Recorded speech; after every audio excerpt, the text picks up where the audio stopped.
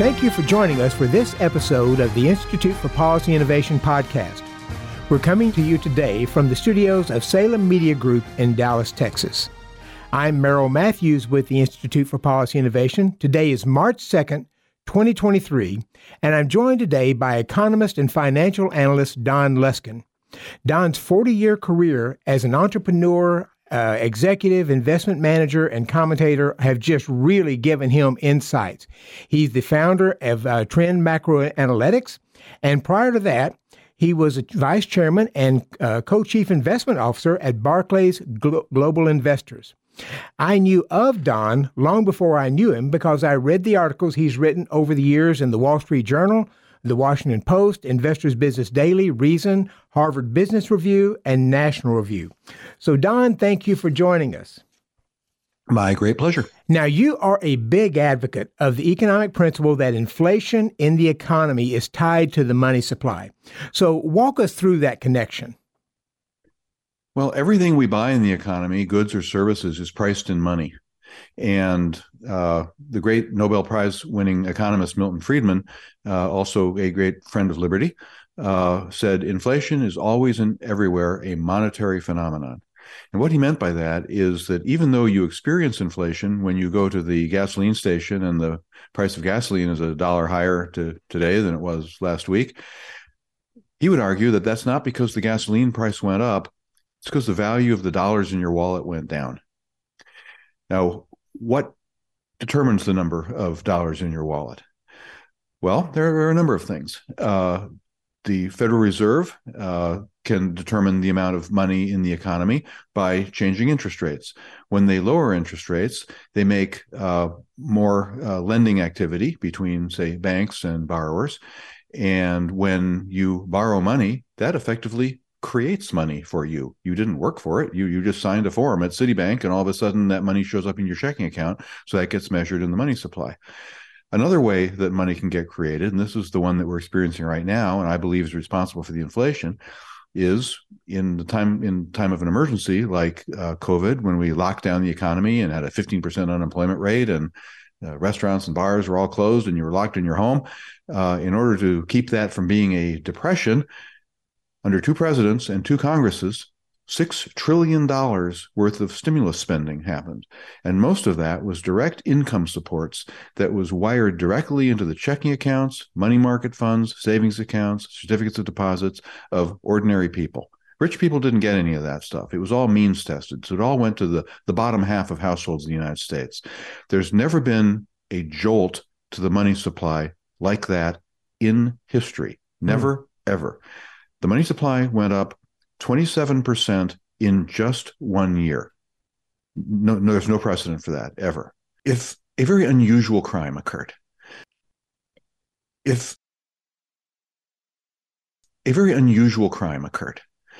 imagine that instead of somebody stealing the money out of your wallet, a very clever counterfeiter put extra money in your wallet and did that to everybody's wallet.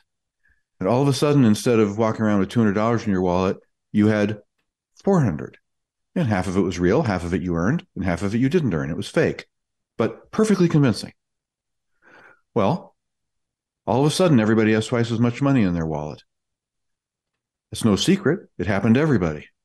So before you even got to Walmart to spend that money, the prices at Walmart would have all doubled. That's how it works. So I occasionally go to the Federal Reserve Bank of St. Louis, where I track their money supply graph that they put up there. And they highlight the difference between M1 and M2 money supply. Now, economists usually look at M2, don't they? Is that the primary gauge? The only difference between them is, let me say what's in common. They include just cash, so currency and coins. Mm-hmm. Checking accounts, savings accounts, small denomination certificates of deposit, short durations like 3 months, 6 months. That's M1. And M2 is all that plus money market funds. Because remember, money market funds weren't really invented until the 1970s and the early 80s. So we didn't need anything other than M1 until then. And then money market funds came along. Everybody started using that. So now we have M1 and M2. But definitely look at M2. Oh, you've talked about how the money supply actually peaked around March of last year. I heard you talk about that. I think I saw a slight uptick over the last month or two, and I think I saw a slight uptick over the last month or two. But generally speaking, the money. It's been trending down, but we're still at a much higher money supply than we were, say, before the pandemic. Is that accurate? Oh, very much so. So we gained almost 30%, and we've lost less than 2%. So it's not even, if you just sort of smooth that out, you could say, all right, well, we had a big binge in one direction and then we're kind of stabilizing. But I think it's something to consider that, we've had now, so the data that came out on Tuesday, as you said, was an extremely small uptick in the money supply month over month. But this was the first month in 9 when there's been any uptick at all. Normally, there is never, ever, ever, ever, ever a downtick. Mm-hmm. It's so unusual in a growing economy where there's always borrowing and lending and spending and working going on. It's almost inconceivable to even have a single month when the money supply shrinks. Right. Now, that's an important point because typically the money supply is growing at 5 or 6% or something of that nature? Yeah, well, you want it to grow at about the same rate as the economy is growing, right? Okay. You want to have an amount of money that is consistent with the amount of goods and services that money exchanges for. So Milton Friedman's Nobel Prize winning theory was that you wouldn't have inflation as long as you grew the money supply in perfect harmony with the size of the economy. And the government and the American Rescue Plan and other the government and the American Rescue Plan and other bills pumped a lot of money in. The Federal Reserve Bank, do you think they've been trying to reduce the money supply? Have those efforts been effective? Well, certainly the money supply has been coming down during the time that they've been raising interest rates. So, I'll give them credit for it. You never know in a complex world what causes what, but it certainly looks like something they've caused. One argument in favor of thanking them for it is that we can track why the money supply has fallen. And it has fallen because, as I mentioned, M2 includes small denomination, short-term certificates of deposit. So a certificate of deposit is a deposit you make at a bank where you can't just walk in there tomorrow and get your money. You commit it for 3 months. But 3 months is a short period of time. So that's considered to be essentially like money. Mm-hmm. But if you were to go into a certificate deposit, say, of 2 years, now that's not counted as money anymore. That's an investment. And what's happened is with interest rates as high as they are, and ordinary Americans who, until about 15 years ago, were used to leaving money in a bank or in a money market fund and, making a decent little income on it. For the last 15 years, you've gotten, it just rounds to zero. I mean, you might as well have just kept the money in a mattress. Why put it in the bank? Well, all of a sudden, for some households, the first time in their lives, it's, oh my God, I'm getting interest from banks. I'm not going to let this chance go away. So I'm going to lock it in. People are not spending the money. They're investing the money. And investing is a wonderful, prudent thing to do. That's great. I applaud it. The problem is it shrinks the money supply. And if that money is not perfectly liquid, then you don't have the option necessarily to buy 2 shirts at Walmart. You're just going to buy 1. And so the price of shirts is going to go down a little bit. So that's why an increase in the money supply leads to inflation and a decrease in the money supply leads to deflation. So Don, I believe you had said that when the money supply peaked in March of last year and the money supply started going down, that at some point it would take about a year or so for you to sort of get past the inflation. Or is that still your thinking? Oh, very much so. In fact, more so than ever with the money supply literally shrinking. So at this point, my model looks at the change year over year in the money supply, and it projects what inflation is going to be a year from now. And the model is saying that with this negative change in money supply on a year over year basis, inflation will actually be deflation a year from now. There'll be a minus sign in front of it, and not just for a single month. We've had a couple of those already, but I mean for the whole year. And there's just nobody who's prepared for that. So we saw a slight uptick in January, at least on a couple of areas. Is that concerning, or is that just part of the noise of as things are changing? It's the latter, and especially so. In any economic statistic where you're basically doing an incredibly elaborate, stilted polling process across this entire vast economy, there are going to be all kinds of errors. And in the real world, there are just little fluctuations, minute to minute, day to day, month to month, that just don't amount to anything if you just step back and take, say, a 1 year perspective. So it doesn't concern me at all. Something that maybe you haven't heard, though, is the Bureau of Labor Statistics, which creates all these inflation numbers, when they report the January numbers, as they just did in mid-February, every year they go through a series of process revisions to the way they collect the statistics. And every single one of those revisions made it look worse for January. And they're all, believe me, as an economist, I understand exactly what they're doing. I understand why they make these revisions. These are good people. These are honest people. They're not trying to make inflation look better or worse. And these revisions are designed to make everything as accurate as possible. However, in the real world, you get, real distortions. It's just like a political poll where if your idea is to get the best possible read of what presidential candidate people prefer, you slightly change the methodology. Well, great. Bully for you. You've changed the methodology in a way that makes you think it'll be better. But because it's a different methodology, it's completely not comparable with what you did last month. And with inflation, we're looking at comparisons across time. Now, over the last week or so, some of the Fed governors have been saying, "Well, it looks like we're going to have to stay strong on the interest rates. We may have to raise them a bit more than what we thought. We're not going to be able to roll them back as quickly as we hoped." What is your thinking? Has inflation generally peaked, and should the Fed be doing anything more, or should it be actually scaling back on its efforts? I think the Fed has done plenty. It's put the money supply in a contracting posture for the first time in history. So just out of the Hippocratic Oath idea of first do no harm, gosh, guys, maybe you better stop for a while and just see if there isn't some bizarre unintended consequence to this first time ever in history thing that you have just done. There is that. And there's the fact that setting aside, 1 month and all the crazy statistical process revisions, the reality is that the Fed's preferred measure for inflation peaked 11 months ago in February of last year and has been gradually coming down ever since.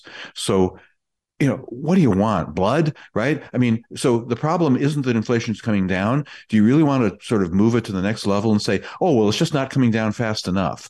Well, that's like someone who has a really bad headache. And 11 months ago, they started taking aspirin and the headache's gotten better for sure, but just not better enough, right? Because when you're in pain, you get mono-focused on that one thing in your life. So you take a couple more aspirin and it gets a little better, but it's still not fast enough for you. So pretty soon you chug the whole bottle and you poison yourself.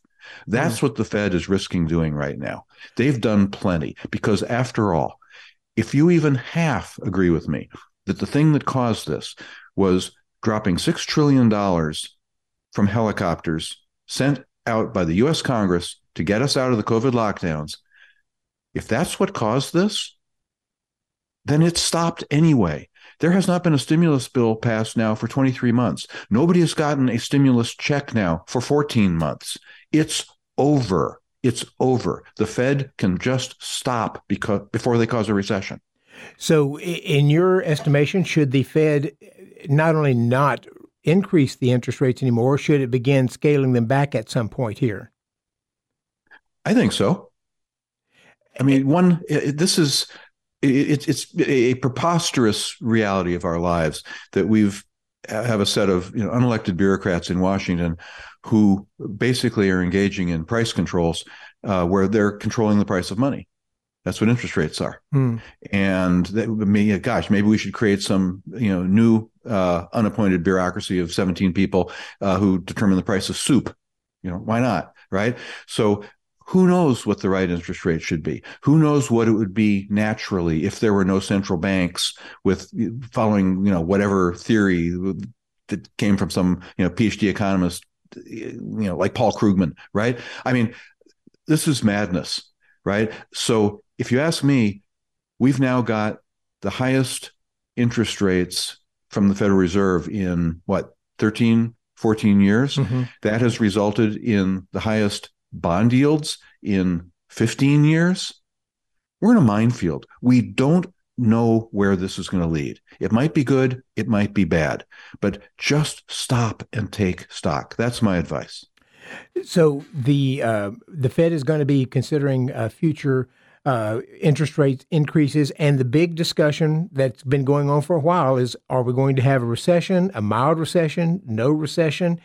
In your estimation, if the Fed keeps raising interest rates, does that make a recession almost certain? And if they don't do anything or they begin to scale them back, do we have a chance of avoiding a recession? Right. Certainly, the Fed could cause a recession if it wants to. So, if we can go back to the memories of the early '80s under Fed Chairman Paul Volcker, where he raised the Fed funds rate to 20% 3 separate times and caused 2 very bad back-to-back recessions. So, if you want to huff and puff that hard, you can blow the house down for sure. But the kinds of rates we're talking about probably aren't capable of that. And the Fed has been pursuing kind of a scorched earth policy ever since their June meeting, the first time they raised rates by 75 basis points, which was the first time in 18 years that the Federal Reserve's done anything like that. And the economy is actually, by many measures, just getting stronger and stronger.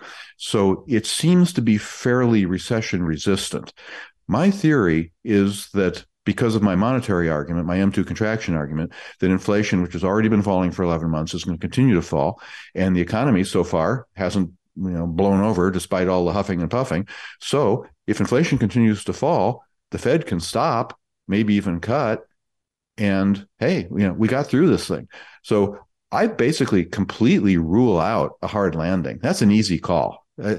Now, we can have a debate about a soft landing or no landing. I'm going to be in the no landing camp. But when you're in that debate, you're kind of having an argument about what words. Okay, well, what do you mean by recession? Well, I think we're going to be fine.